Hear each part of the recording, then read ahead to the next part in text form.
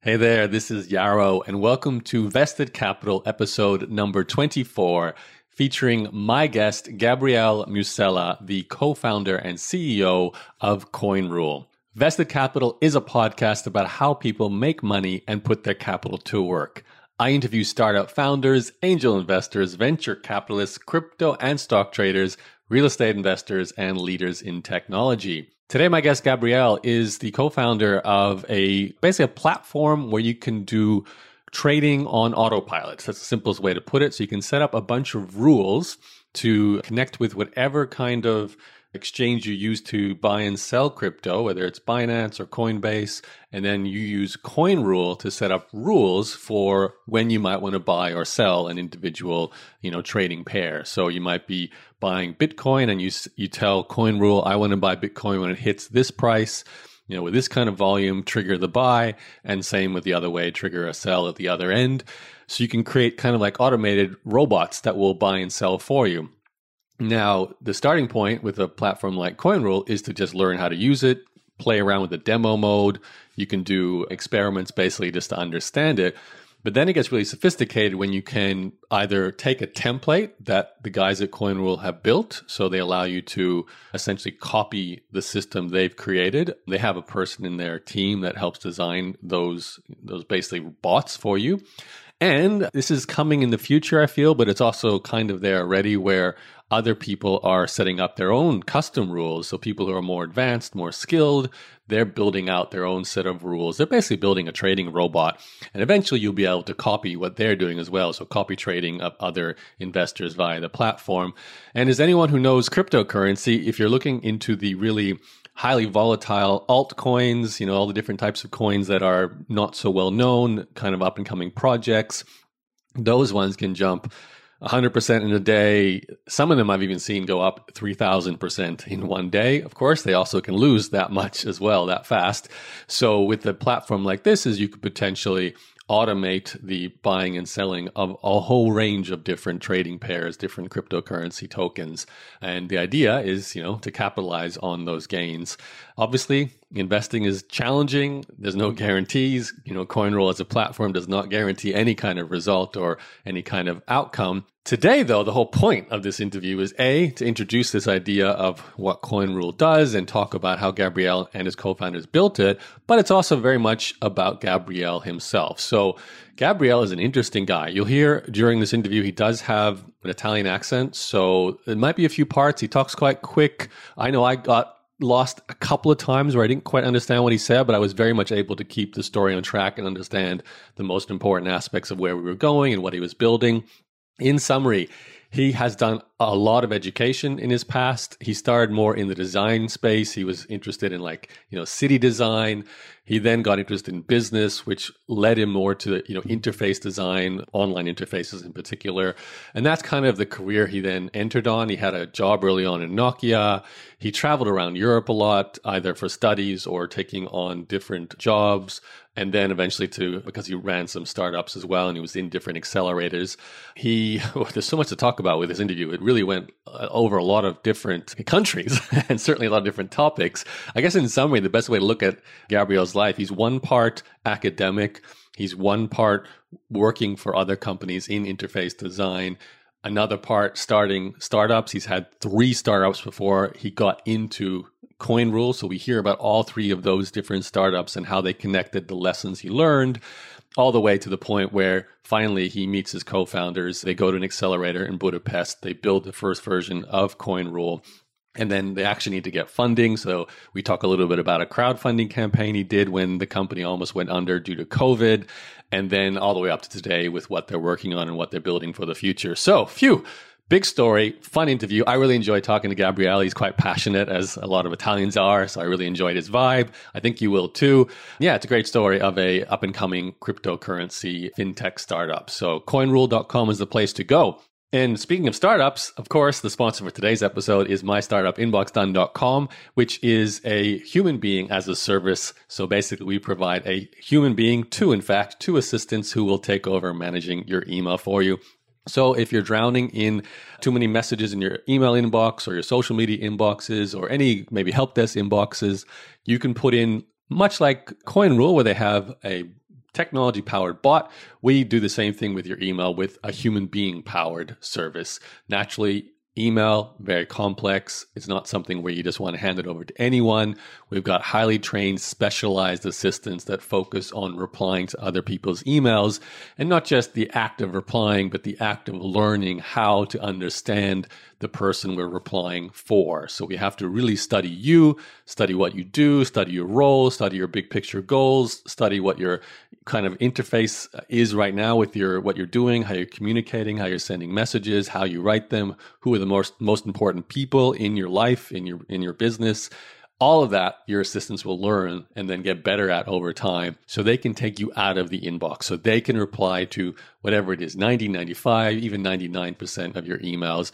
And that can lead to a lot of freedom for you. So if you're spending too much time in your inboxes, if you're stressed out, you need simplicity, you want to gain back hours a day, consider inboxdone.com. We can assign you 2 assistants within the next few weeks, and we'd love to help you.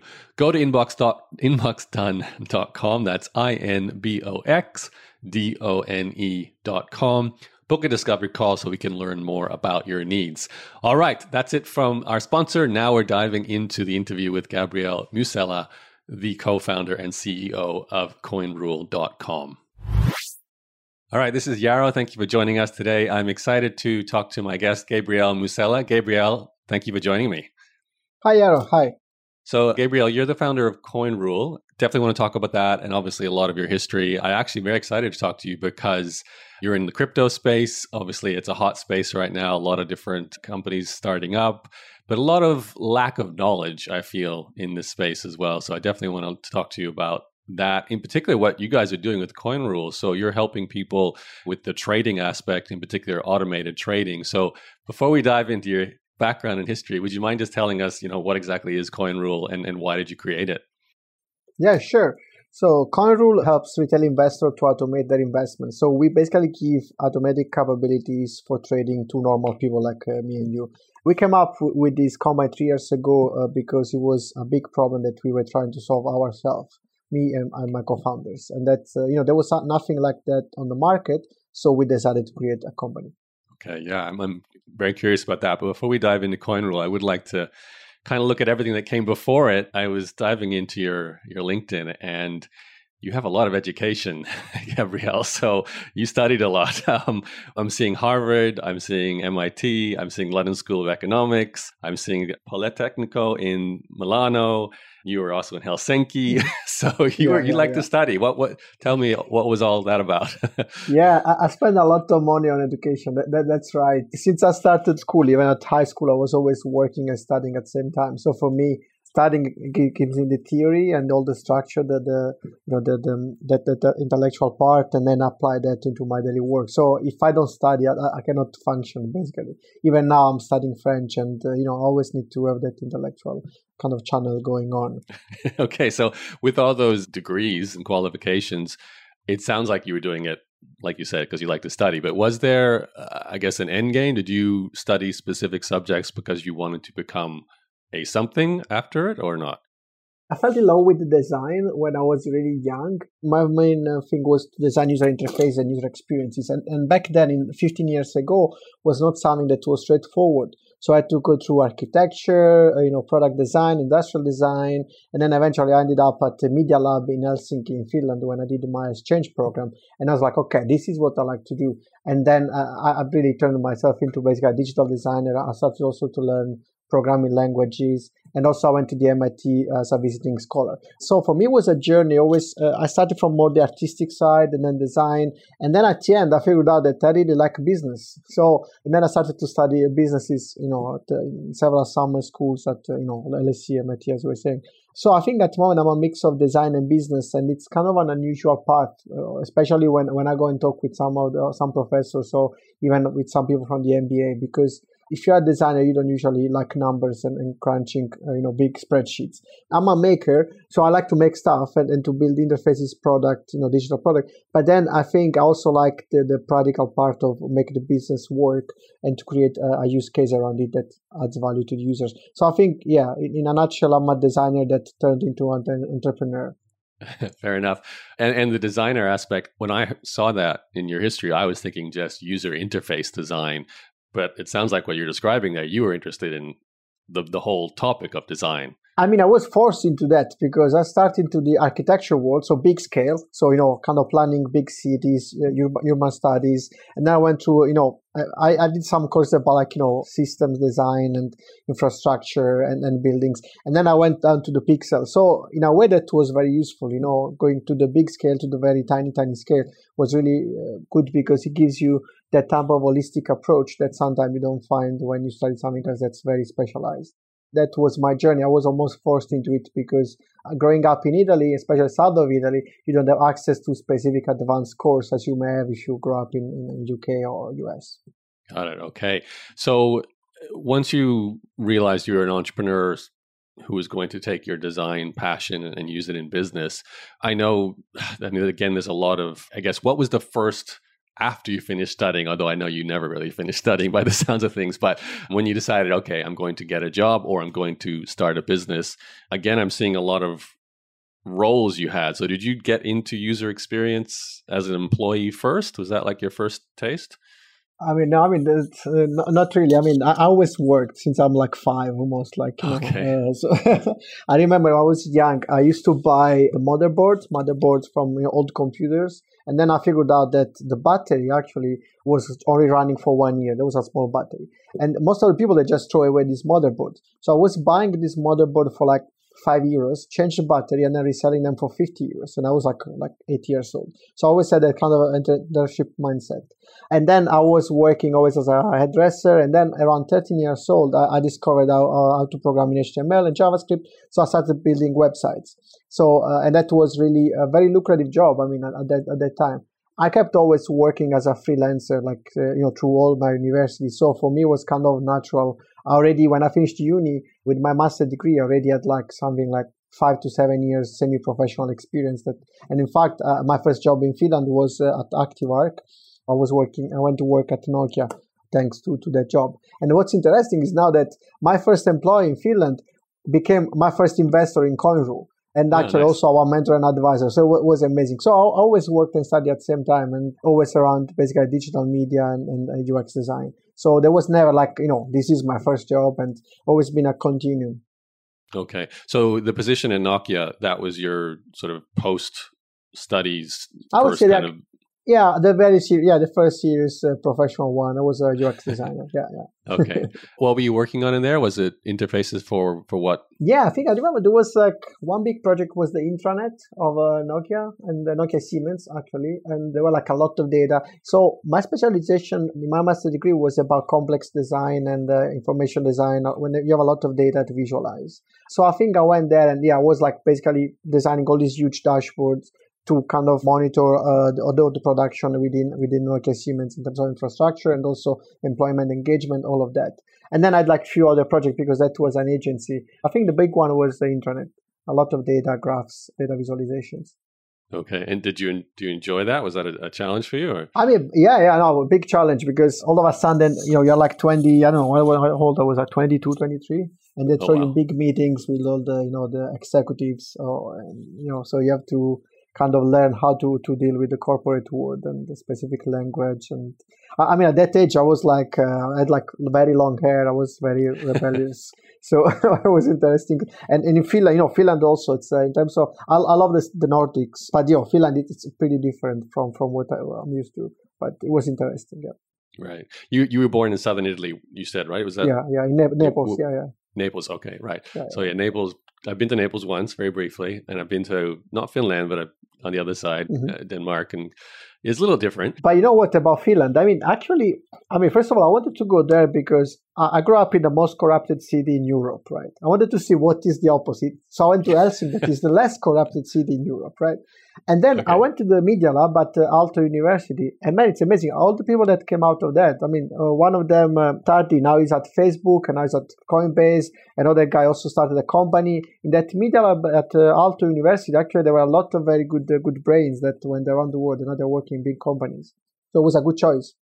Yeah, it sounds like it. Yeah, it is interesting to look back on the people you met and where they end up, especially with your type of path where you studied in so many places and clearly, you would have met a lot of different, very smart people. What happened after Nokia? Did you move on to another role or what was next? So yeah, Nokia, what happened Nokia? So I did that, and then I went back. I got my degree for briefly 6 months. Oh yeah, and then I was just working in this kind of job event with several stands, and there was the Vodafone one, and they were like, "Hey, do you know what is a widget? A JavaScript widget?" I was like, "Oh yes, sure."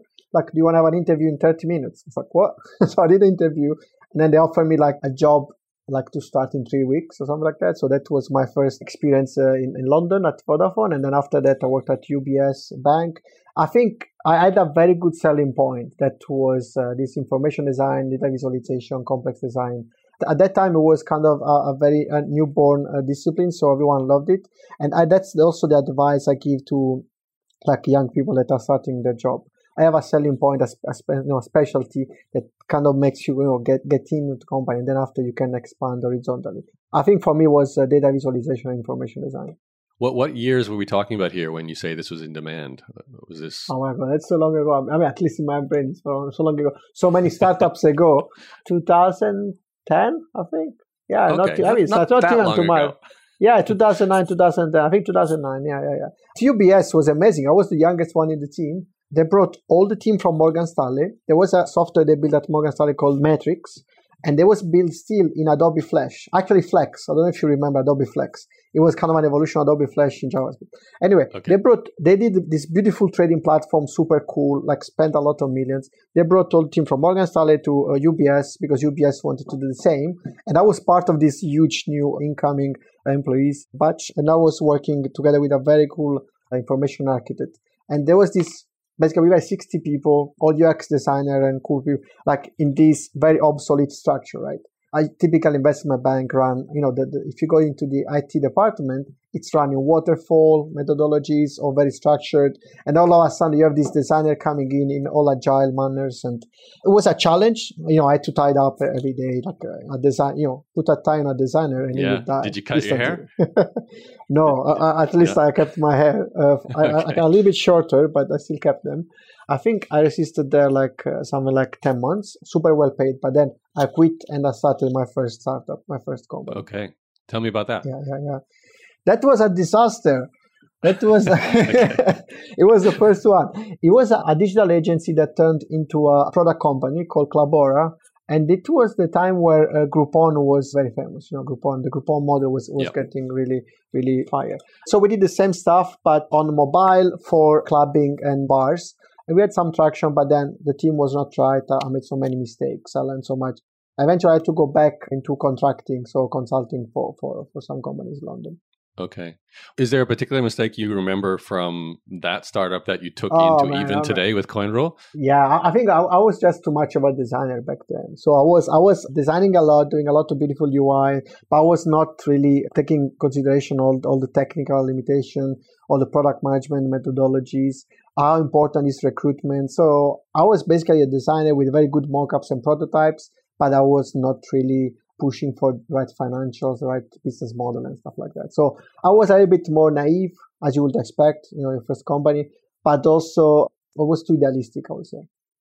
Okay, so after that, you went back to another job. Was there another startup later on? There was a very interesting period then because I wanted to make it work, right? The agency had this product ready. So we had a few clients, I think I had Fabio and another guy. Yeah, I think I had 2 employees. Basically, I became the just-in-time consultant in London. Basically, all the recruiters in London, the one that, all the agencies that needed someone for 2 weeks just to come in and fix something or, they were calling me because I was like, look, if you need someone for a couple of weeks, I need to make extra bucks because I need to pay my employees and I need to make the agency running. So, and I had a lot of contact of recruiters. So I remember there were 2-3 years where I was doing a lot of these 2-3 weeks projects for all sorts of clients, agencies in London, digital agencies. So that was a bit stressful, kept us going for a while till I was like, okay, that's it. Let's finish all of that. And I closed the company. Yeah. And then I went to the US. Because? Actually, the reason we went to the US was because we had a few conversations with some angels in Silicon Valley, right, in California. So me and one of my employees, we went to California to meet them. but also it was like half holiday. So on the way we passed by Boston, and I remember the night before going to Boston in New York, when I did my master thesis, was about smart cities and data visualization. There were a few mentions of this professor that is at MIT called Carlo Ratti. He has a lab called Sensible City Lab. And I always wanted to send him all my theoretical work or the book that I wrote and everything. So the night before going to Boston, I just was like, yeah, fuck it, let's send it. So we sent it. And actually he replied, was like, look, can you come tomorrow at 12? We have a chat. There is the weekly meeting so you can meet all the researchers. And then I remember I saw that email at 1 p.m., already 1 hour late, when I was already in Boston. So anyway, Imagine this like fat guy, because I was like 10 kilos more than that, long hair, running through the MIT. I just smashed into the door in the middle of this meeting, and everyone was like, who the hell is this guy? And then actually the professor and his assistant that actually read the email was like, oh yeah, this is Gabriele. Okay, yeah, sit here. And then after that we had a chat, and then he read my stuff, he saw my portfolio, and was like, look, you want to come here for to work with us for 6 months? I'm like, oh yes, sure. And then I went back to London. But then what happened, it's very interesting.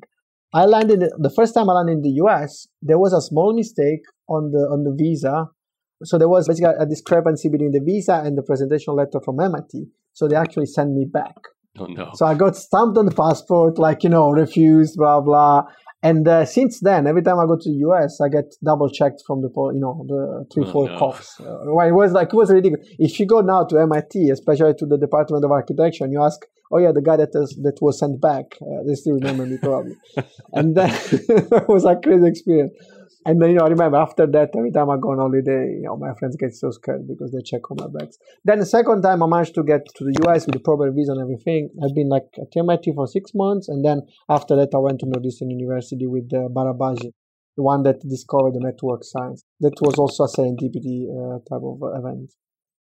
And just to clarify, because it sounds like you're running the agency in London, you're heading to California for a holiday to meet some angels. On the way, you go to Boston, you just get offered something. So you say, yes, I'll do that for 6 months. Does that mean you just drop the agency and because obviously the agency had a lot of problems. We were like just few clients, was not going anywhere. So yeah, we just closed it. Okay.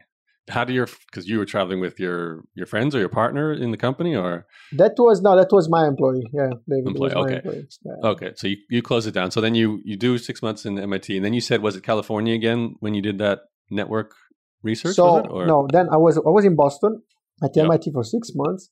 Then what happens? The visa expires. I have my girlfriend in Boston. I go back to London. For that 6 months, basically, I started working in London for 6 months on a contract with what's called Group M, one of the company of WPP.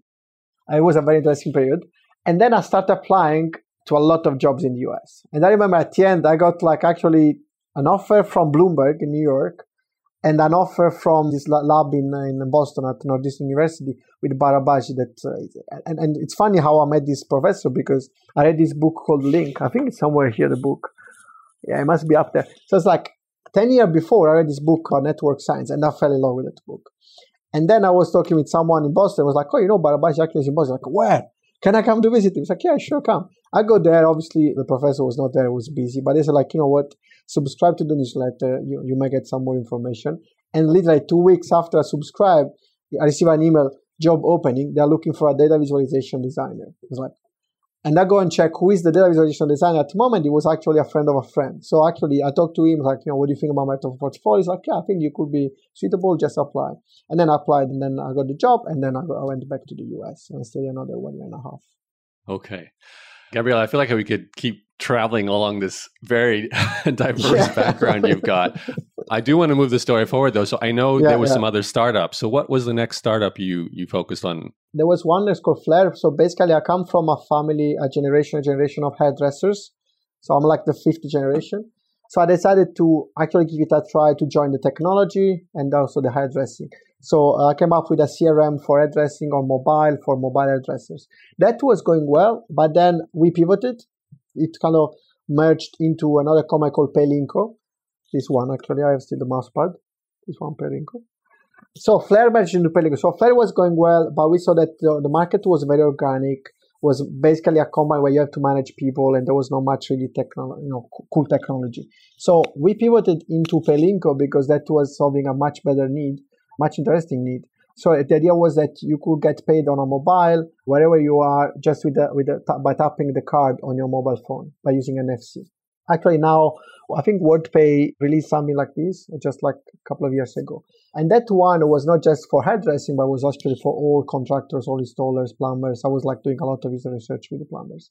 Pelinko was there, was kind of going, but I had like a big clash with my CTO. So at the end, the company, basically, we decided just to close it because the team was not right. So in these three companies, the first one about e-commerce clubbing, the second one about hairdressing, and the third one about payments, I learned a lot of hard lessons. And then when I was at Mass Challenge, this accelerator in London, thanks to Pelinko, this company, I met what they are now my co-founders. That's Oleg and that's Zenek. We met, we all had previous companies, we had like these three companies, but we just fell in love with crypto. Also, we were getting along very well, so we just decided to actually focus on crypto and stop our previous company. And I mean, now it's going well. Yeah, I'd love to talk about that in a second. I just wanted to connect one dot. I noticed with Pelinko, there wasn't a blockchain part of that, if I'm understanding my research. Is that true? It's good that we are talking about that. That's a big misunderstanding, and that comes from the FCA. So we actually got accepted to the FCA sandbox, so the financial authority that runs this program for startups. And in the PR, they just like released payments on blockchain. And I told them, look, this is wrong. I was like, yeah, look, we already published it, so I'm sorry. Now everyone thinks that was on blockchain, but it's not. And yes, but we got a lot of visibility thanks to the FCA program. Okay. Interesting. Yeah, because we're talking about 2016, right? Around about that time you were running Pelinko. So, because it sounds to me a lot like what you can do now with your standard mobile phone using the wallet that's built in to store, you hold your credit card and you can just, or even just Square or something like that. Is it similar? Or how is it different? Pelinko is about accepting payments, it's not like sending payments. So if you're a plumber, I come to your place, I install a new boiler, you need to pay me £500 or dollars. You don't have cash. Usually a plumber just leave you an invoice and goes away. But with Pelinko, you could actually tap on your phone, directly beep, and then you can accept the money. I'm not sure there is on the market something that goes through Visa and MasterCard, and then you receive the money directly, instantly on your phone. I'm thinking like Square in the US with they originally had Square. Square probably yes. You still need to have a separate device. But in essence, the proposition is very similar. Yeah. Right, but you didn't have a device; you just had an application. Our thing was that you have an application for free on the phone. Okay, interesting. Okay, let's bring it up to the current project with Coinrule. Obviously, you had a very diverse background from the education experience, working clearly in all kinds of different roles, a lot of it in user interface design, but all over the place. 3 startups prior to Coinrule. So you have like the perfect combination of experiences, skills, education that everyone looks for in a founder. Really, I know, speaking to other investors, they love to meet someone like you who's starting something. Maybe before we talk about the investing side, though, when you met your current co-founders, was it a case of we already have an idea, let's do this, or we don't have an idea, but I like you guys, I want to do something together? Like, how did that come together? It came together that basically I was using, I bought Bitcoin in 2012, right? And then I sold it and I made 6%. And I was so happy because I was working at university and I didn't have much money, literally. I needed money to go on holiday. Okay. And then in 2016, I went to check my Coinbase account, just like, let's see. And I saw this other coin called Ethereum, and I started buying it, and it was going up and up. So I bought it at $20 or something. And then I fell in love again with crypto. And then at night, while I was running Pelinko, I was designing an app similar to Blockfolio. It is a portfolio app to track your coins, but my goal was to buy a house with crypto. So I wanted to have a kind of a sectorialized, goal-oriented portfolio app, right? So I started designing this one. And then after that, I started thinking I wanted to do some automation. I started sketching just like some idea to how to do an interface to automate my trades. So when I talked to Oleg, I already had this idea and I showed this idea. The funny thing is that we were in the same accelerator, me and Oleg. This accelerator was at Tobacco Docks in London, right? It's a former tobacco factory. And we had huge tables, like 20 meters long, right? And there was, I don't know if you saw some picture of Oleg. Is this ginger guy, like all funny, like, with glasses, and he was super smart, right? And then every time I was working 9 to 5 at that time, I was contracting. And then my team at Pelinko, 4 people, that was basically paid by me, by, taking the money from the salary and putting it there. So 9 to 5, I was working. After 5, I was going to the accelerator to work with my guys. So I was super stressed. And there was this guy from the other side of the table that every time wanted to meet me and talk to me, have a coffee with him. And I was like, man, I don't have time for this stuff. So I'm like, I have 2 jobs. But then eventually, after 3 months, I said, like, okay, look, 10 minutes, what do you want? And then we started talking, and I show him the sketches, and then it's like, oh, this is cool, and then we started talking more about crypto. So the idea was already there. Oleg wanted to do something in crypto. Zenek as well came a little bit later, but you wanted to do something more about fintech as well. So I think there was a mix of things, the initial idea plus the convergence. But it was the perseverance of Oleg really wanted to meet me that kind of started the spark. Okay. But you were all in this accelerator for different reasons. Like you were there for Paylinko and they were there for other companies? Okay. Yes, yeah. So, Oleg had like, I think, a mentorship platform that companies can use to have people mentoring each other or something. And Zenek had like a super safe authentication system. Actually, yeah, Zenek company, he also pivoted from something else that was something like sexual education platform. And then it became a login system. And then, so yeah. Oh, wow. Some crazy pivots there. I started pivoting, exactly. Yeah. You guys are all in there. You're talking about this idea. That idea, though, is not any of the 3 ideas you're currently building individually. So how do you decide to basically kill 3 projects to come together to start Coinrule? How does that conversation happen? Oh, my God. So for me, it was very, very, very easy because, again, I had a co-founder called Gigi.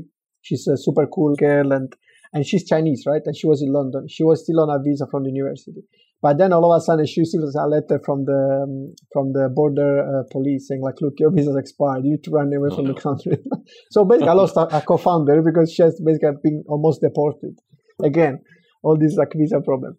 So anyway, she went away. Yeah, my CTO at that time, the good one, went away. I got another CTO. So the product was not going anywhere because I couldn't build the product by myself. And my funds were really like very, very low.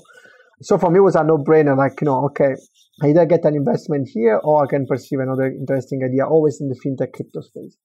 Oleg as well, I remember when he showed me his product, it was working, but the UI was just like, oh my God. It was like something from the 70s. Like, so I was like, oh, I think you should do some more work in terms of design. And also Zenek, he didn't find that. I think, I don't know the full story with Zenek, but I think he didn't find a way to monetize what he built. And actually, Zenek, his co-founder died. Oh, no. That's a very bad story, actually. We are laughing now, but actually he died. He had a kind of leukemia, like cancer, like within a week he died. So, I mean, in startup world, like the crazy stuff happened. Anyway, so in a way, we were I was on Paylinko for like at least a couple of years. So I was already like a bit tired and I didn't see much of a product market fit and also much of a good team. So I failed in recruiting the right people. Also because, recruiting when you don't have money, it's very, very hard. I managed to do it several times, but you don't get the top-notch people, right? You get also the interns, you get young people because you have to play with what you get. So I think, we were a bit tired, and also crypto was basically making us a lot of money already because we were buying Ethereum. So we saw a lot of opportunities. And then we fell in love also with technology, and now, we prefer more when there's a bear market because that's where you have the most interesting ideas instead of when there's a bull market, you just get a lot of people into the space that just want to make money, they're speculators.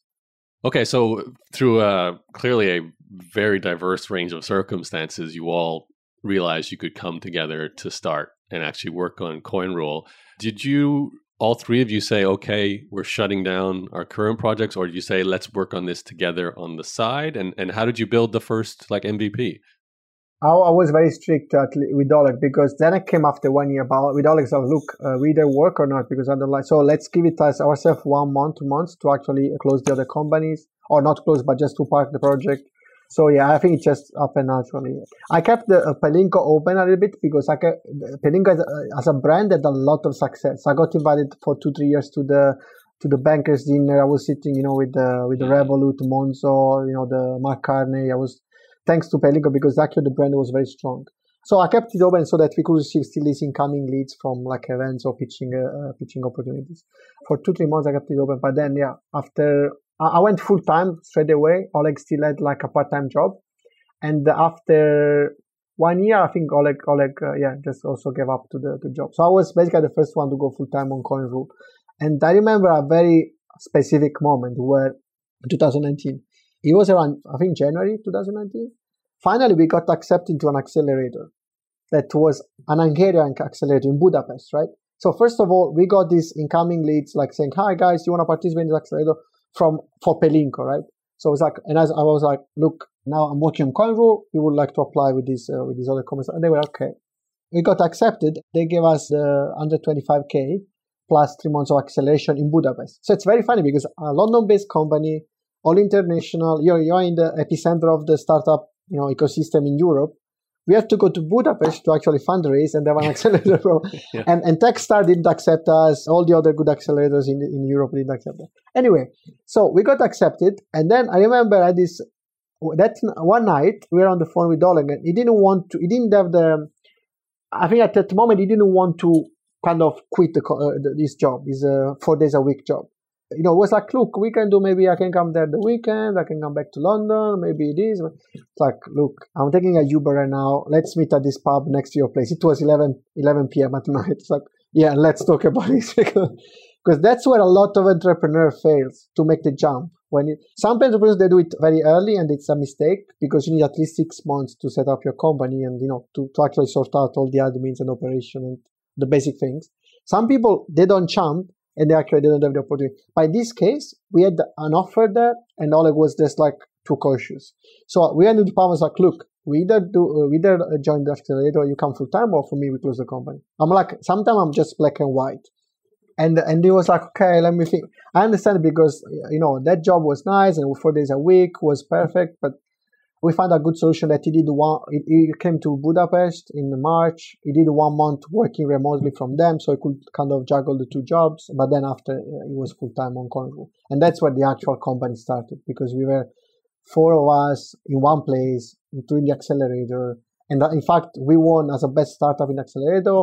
We did under 25K. We also got more investments from other 2 angels. The guy from Finland that were my first employees. So everything came together. It was very intense, not stressful, but intense, because I also broke up with my girlfriend after 5 years because I went to Budapest.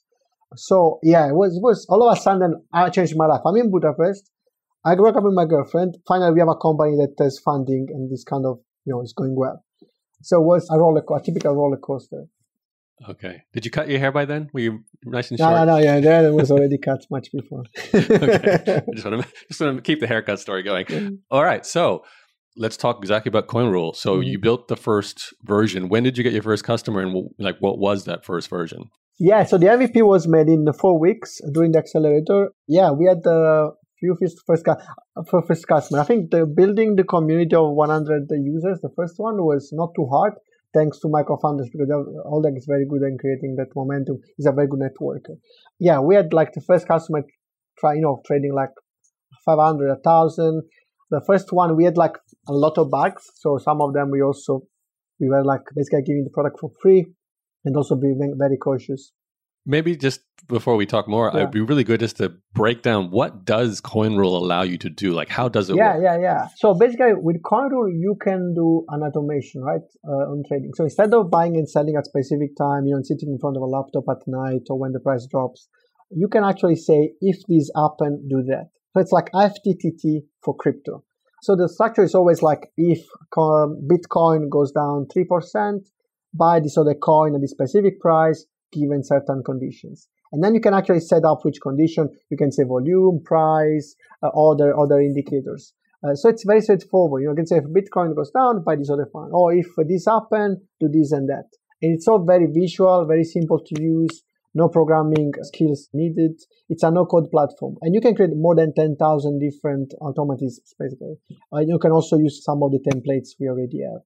Now, I know when I first heard about Coinrule and I started looking into it, I was like, but I don't actually transfer and trade on Coinrule. It interfaces with the actual exchanges like Binance and Coinbase and so on. So how does that work? Do you have to like API in so that Coinrule can trigger transactions through those platforms? Is that right? We give superpower to the exchanges, basically. We are layered on top of Coinbase, Binance. We have more than 11 exchanges integrated.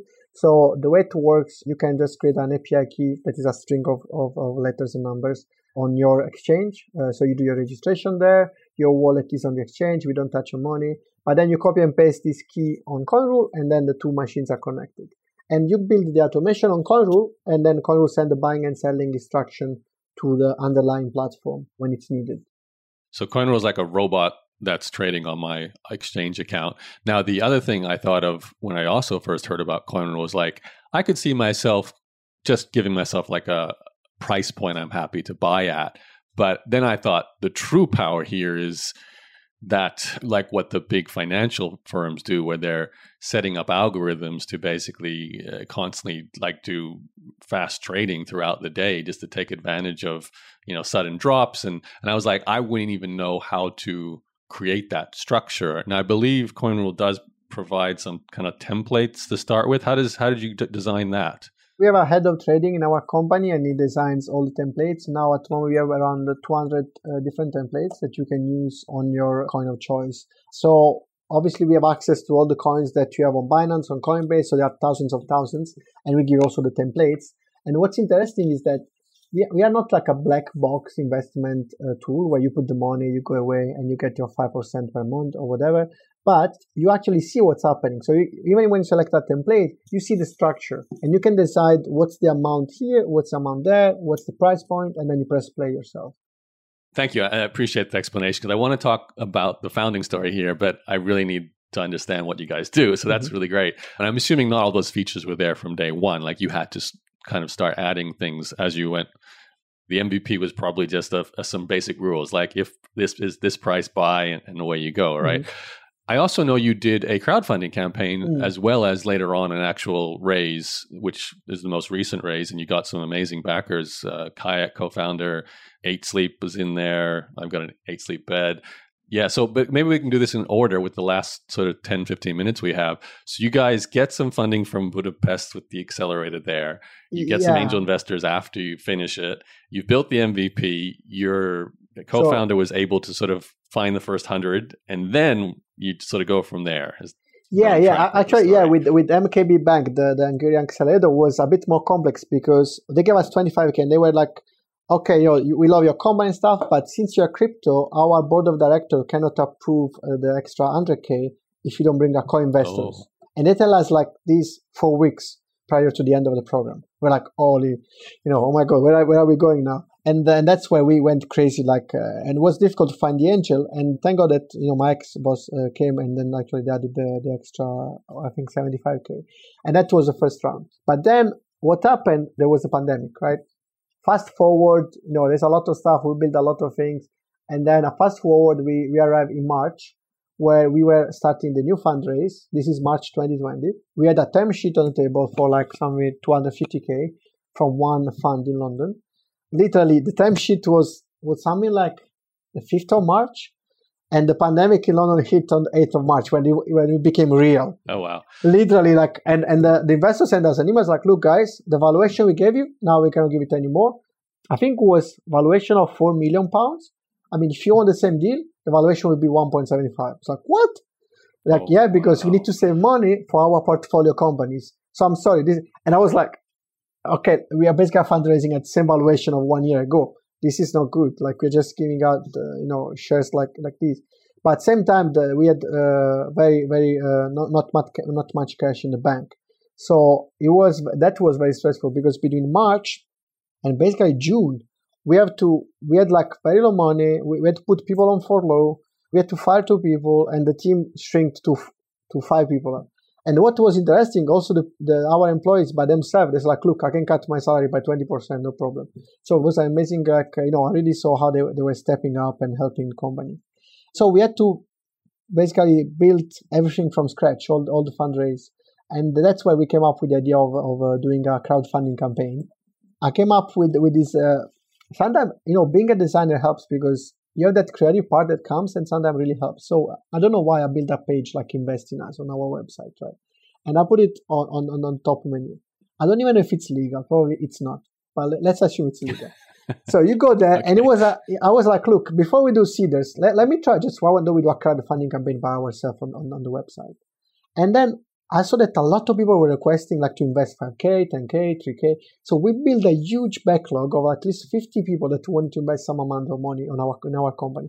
Because what we had, thanks to another growth hacking trick that the previous year we built, we had a lot of traffic on the platform. So even if these people were not becoming users, they were knowing about us, and they liked the company, the About Us page and stuff. So they actually wanted to invest. Do you mind sharing what that growth hack was, Gabriele? Just out of curiosity. Yeah. That's I've told everyone by now. We built a machine that's so there was this friend of mine in Budapest. We got this big house with 2 startups. This friend of mine told me about this system to build a lot of landing pages, and really clicked with me. So I went off on a tangent, and I got a lot of freelancers and people. It took like 13 people in 3 months to actually build this stuff. But it's basically, we have a matrix of words, and from that matrix of words and synonyms and variables, we generate thousands of landing pages that rank very, very well. So some of them rank first position on the first page of Google. And I'm talking about 160,000 landing pages. And we generate every month 20,000. So we have this machine now that continuously generates landing pages with the specific content, with the keywords of exchanges, coins, crypto strategies, and obviously, so it generates a lot of traffic. Okay. And then there is like the similarity of the pages that, Google kind of doesn't rank that. So there's a lot of work to do also on understanding how original is the content. So thanks to that trick, we had a lot of traffic. So these people, basically, we built a huge backlog of people that wanted to invest. And thanks to that, basically, we then started building the crowdfunding campaign on Seedrs. And basically, the way it works on Seedrs or any crowdfunding platform is that you have to bring at least 40 to 50% of the funds you want to fundraise. And then when the campaign opens, you're already at 50%. There's momentum when people join, right? Oh, so actually, crowdfunding helps for amplifying your raise. It doesn't help really to fundraise. But we built a lot of these things. So we stayed in that position. So low salaries, a lot of people interested. We started the crowdfunding campaign. And at some point, the lockdown finished, was July. We rented a huge villa in Crete, in Greece. We just went, all the team plus some friends. So we had 20 people in Greece. And we were working from there. We sent the video maker down there. So we shoot the video, the very nice video that is online. So we had this beautiful video. We invested a little bit of money on that. And then I remember we started with something like, I think 250K. That was the target of the campaign. But then in private mode, because you can have also a pre-sale, we already reached something like 240. And then in private mode, the second day of the crowdfunding campaign, when it was still private, we just went 100%. And I was like, what is that? Doesn't make sense. We're already at 100%. Anyway, and we are still in private. So I had to open the campaign very quickly. And then when we went on the platform, there was so much momentum that we did, I think, 202%. So we raised 550K pounds. And so it went very well. We never did any marketing till that point. We were everything was organic with the growth hack. So I think the crowdfunding campaign was the first kind of brand awareness type of initiative we did. And it worked very, very well. Yeah, it brought us to the radar of a lot of VCs and angels. Yeah. What was the valuation for the crowdfunding? Because obviously it was £4 million before. Do you remember? Was it? I mean, no. From the accelerator, the first investment was in pound, 1.2 pounds. Was very low. And then for the crowdfunding was 4.6. I'm always mistaken because between dollars and pounds. So I mean, we can look it up, but that's fine. Yeah. It was similar to what you originally were hoping to raise before. It was a bit more, but still kind of realistic. Yeah. I remember in October when we fundraised, we had 10K. We were making 10K a month. Since last November in 2020 till now, we made basically a 10x. So now we're making around 100K a month. So the market, really picked up, but also we solved a few problems on the platform, but also the marketing helped. Okay. And then what happened? I remember in May, with the market, this 2021, we already were talking with some VCs to do kind of a Series A. So at high valuation, all of that. And the market was really bullish. So it was May. We were making something like under 60K a month. So it was very good numbers for a Series A. And then we received a message from YC, Y Combinator. Now, we applied for Y Combinator for 6-7 times every year. It's like a kind of religion. We just have, they actually reach out to us when we have this high MRR, and it's not really typical because usually you go to Y Combinator when you don't have any revenues, right? Anyways, we had a chat. They interviewed us. It's a 10 minutes interviews. It's very, very, very hard. They just shoot questions one after the other. But eventually we made it. So I remember Harj, our group partners, he asked us for a call at 11 p.m. We were super tired on a Friday night. And he was like, guys, you are in. And we were literally just destroyed because we have been working all week. I was like, why are you not happy? Yes, we're happy, Raj, but yeah, it's 11 p.m. We have not been sleeping for like a few days because they're in California. And then we joined the Y Combinator. I was a bit skeptical at the beginning because basically in this batch, there were like 408 companies and only around 5-10 companies were at our stage in terms of monthly revenues, right? So usually they're much early stage company. So I didn't want to join also because we had to move the company to the US. And I'm European. I strongly believe in Europe and I lived in the US. I love it, but I don't like specific thing of that kind of society system. So I didn't want to move the company in the US. I like the UK legislation. I like Seed Legals. That is the platform that allow you to do everything, in the UK in terms of fundraising and legal, documents for startups. But anyway, so it was a hard decision for me, but I eventually understood that it was the right one. So the program is just, it's just great. Yeah, once you're part of that network, Y Combinator, you're like a Superman, basically. You have access to everything, everyone. We got mentorship from the founder of Airbnb, the founder of Stripe, the founder of Twitch. So many good people. Everyone is willing to help. They have like a very, very good internet called Bookface, not Facebook, but Bookface. And that's the Bible. There's like a lot of stuff. There is a lot of very, very, very, very interesting and important information. So yeah, Gabriele, I have so many questions. You've got to go in about 5 minutes, so I feel like I need another half an hour, but we'll wrap it up. I do want to know. Clearly, you're still a fairly early stage, but you've already grown quite rapidly. Where do you want to take Coinrule, and how do you plan to grow it to the next phase of the life? Yeah, we have some plans, but that's it's very hard. So what we did, we fundraised now, I think $2.2 million, and as you said, we had the founders of Twitch joining, Fitbit, Kayak, Nava Ravikant through a fund. The guy from Eat Sleep, Zilliqa Capital. So very good investors. We also declined $500K from Binance, for example, because we didn't want to dilute ourselves much. But now, basically, we have to spend money. So we have been very frugal till now, and we are very good at that. But we are learning in the company how to spend money. So we are recruiting 2 extra developers, designers. The team is becoming, now it's like 14 people, but it's becoming like 20 people. So we have a few main features that we are deploying. One is the backtesting. So we want to build the simplest backtesting in the world. So the ability for you, if you build a strategy, to actually go back in time and test the strategy on a different market condition. How it would have performed in 2018, for example. So that you can actually have an informed guess how the strategy works and you can tweak it before launching it. That's very important. And then we are also working on a marketplace. So an ability of creating a strategy, selling it on the marketplace, and also to do copy trading. So you can actually copy someone else's trades the same way you do on eToro. So these are just 2 of the big modules that we are building. But then there is also a tap into the DeFi space and other exciting features. So there is like specific stuff we are doing, and now we are using also OKR, so to make us more focused. We also changed the way we work on the product team. So now we have like big modules, and everyone works on that thing for like 1 month. Instead of before we were doing a lot of small things. So I think, those are the main actions we are taking. That's fantastic. Yeah, it does feel like, it is almost like day one still. Yes.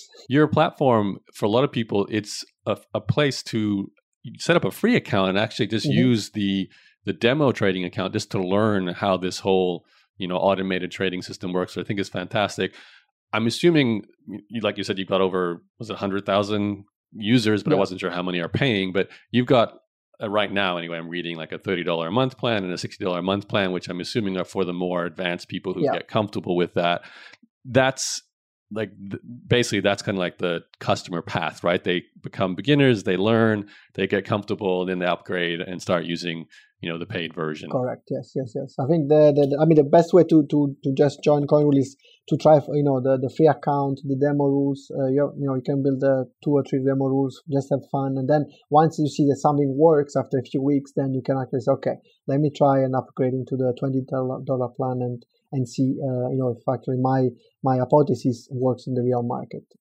Yeah, I really like the idea of copy trading at some point too. I can imagine people, you'll have those superstars who will show up and come up with these amazing algorithms that they built, and then you can just click copy and away you go. So that would be That's quite groundbreaking. I know eToro kind of made it happen with just general trading, but yeah, you're doing it with the diversity of coins. There's so many altcoins exactly, now. It's yeah. so hard to keep up, right? The lock-up coin, the new ones that have more kind of the ability to grow faster.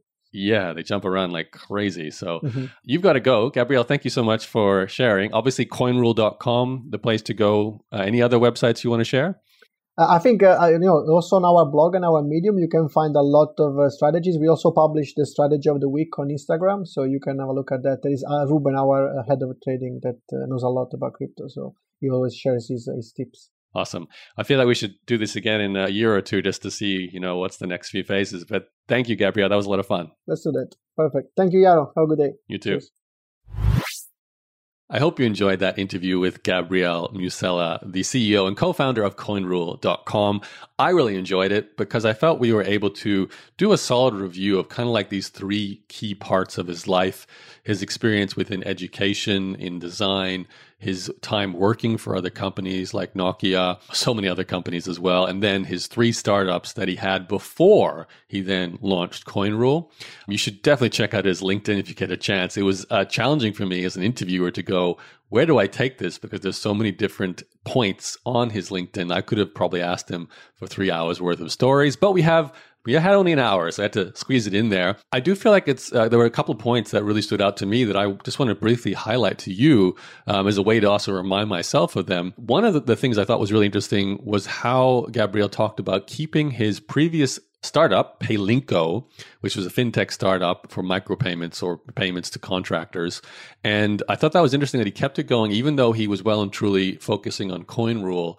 He kept Paylinko going because they were getting a lot of invites to pretty prestigious events with other fintech companies. And that was obviously great for networking and probably meeting potential investors, maybe staff members, things like that. And it shows the power of being in a hot topic area or hot industry. In fact, I think Gabriele even said that. He was like, if you're a new entrepreneur or even someone young considering what to study, focus on the emerging markets because there's just so much interest. That means you can either get a job at a startup, you can certainly potentially start your own company, and perhaps it will be easier for you to get funding and very likely be easier for you to get into accelerators, which is the other point I want to share with you. I really found it interesting how Gabriele was in lots of different accelerators. I counted at least 3 during this interview: Early Days Accelerator, the Budapest Accelerator, and then Y Combinator as well. I felt like for him, it just seemed normal. Like you go to an accelerator as like a stepping stone, almost like a step 1 once you've got your idea and your co-founders, because it's going to get you that initial, whatever it is, $20,000 up to $100,000. It'll help you to build an MVP, to really commit to the fact that you're starting a startup. And obviously there's all the connections to investors and so on as well.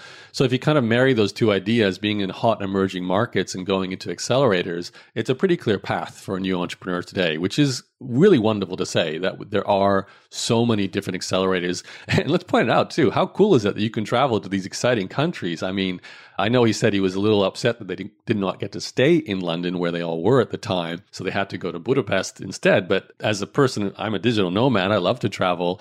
So the idea of kind of connecting travel with your business, I know accelerators are very time consuming and you have to kind of be all in.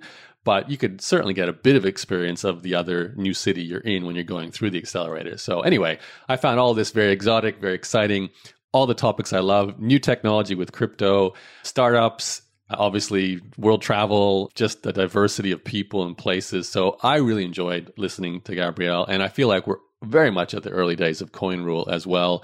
I recommend you head to coinrule.com and click that invest button if you have a bit of money, so you could possibly get into their next funding round. I'm not sure if they're still going to do any kind of crowd-based funding, but there might be an opportunity too as they continue to grow. Okay, I hope you enjoyed this one. If you did, I would love you to share it. I feel like there's a lot of good reasons to share this interview with anyone who's interested in startups, or maybe anyone who's in the academic world, just to hear how Gabriele transitioned from academic to working to startup founder and so on. Share this episode with them. It's number 24 of Vested Capital. You can go to vestedcapitalpodcast.com, which will take you to my blog and the page where I keep the podcast.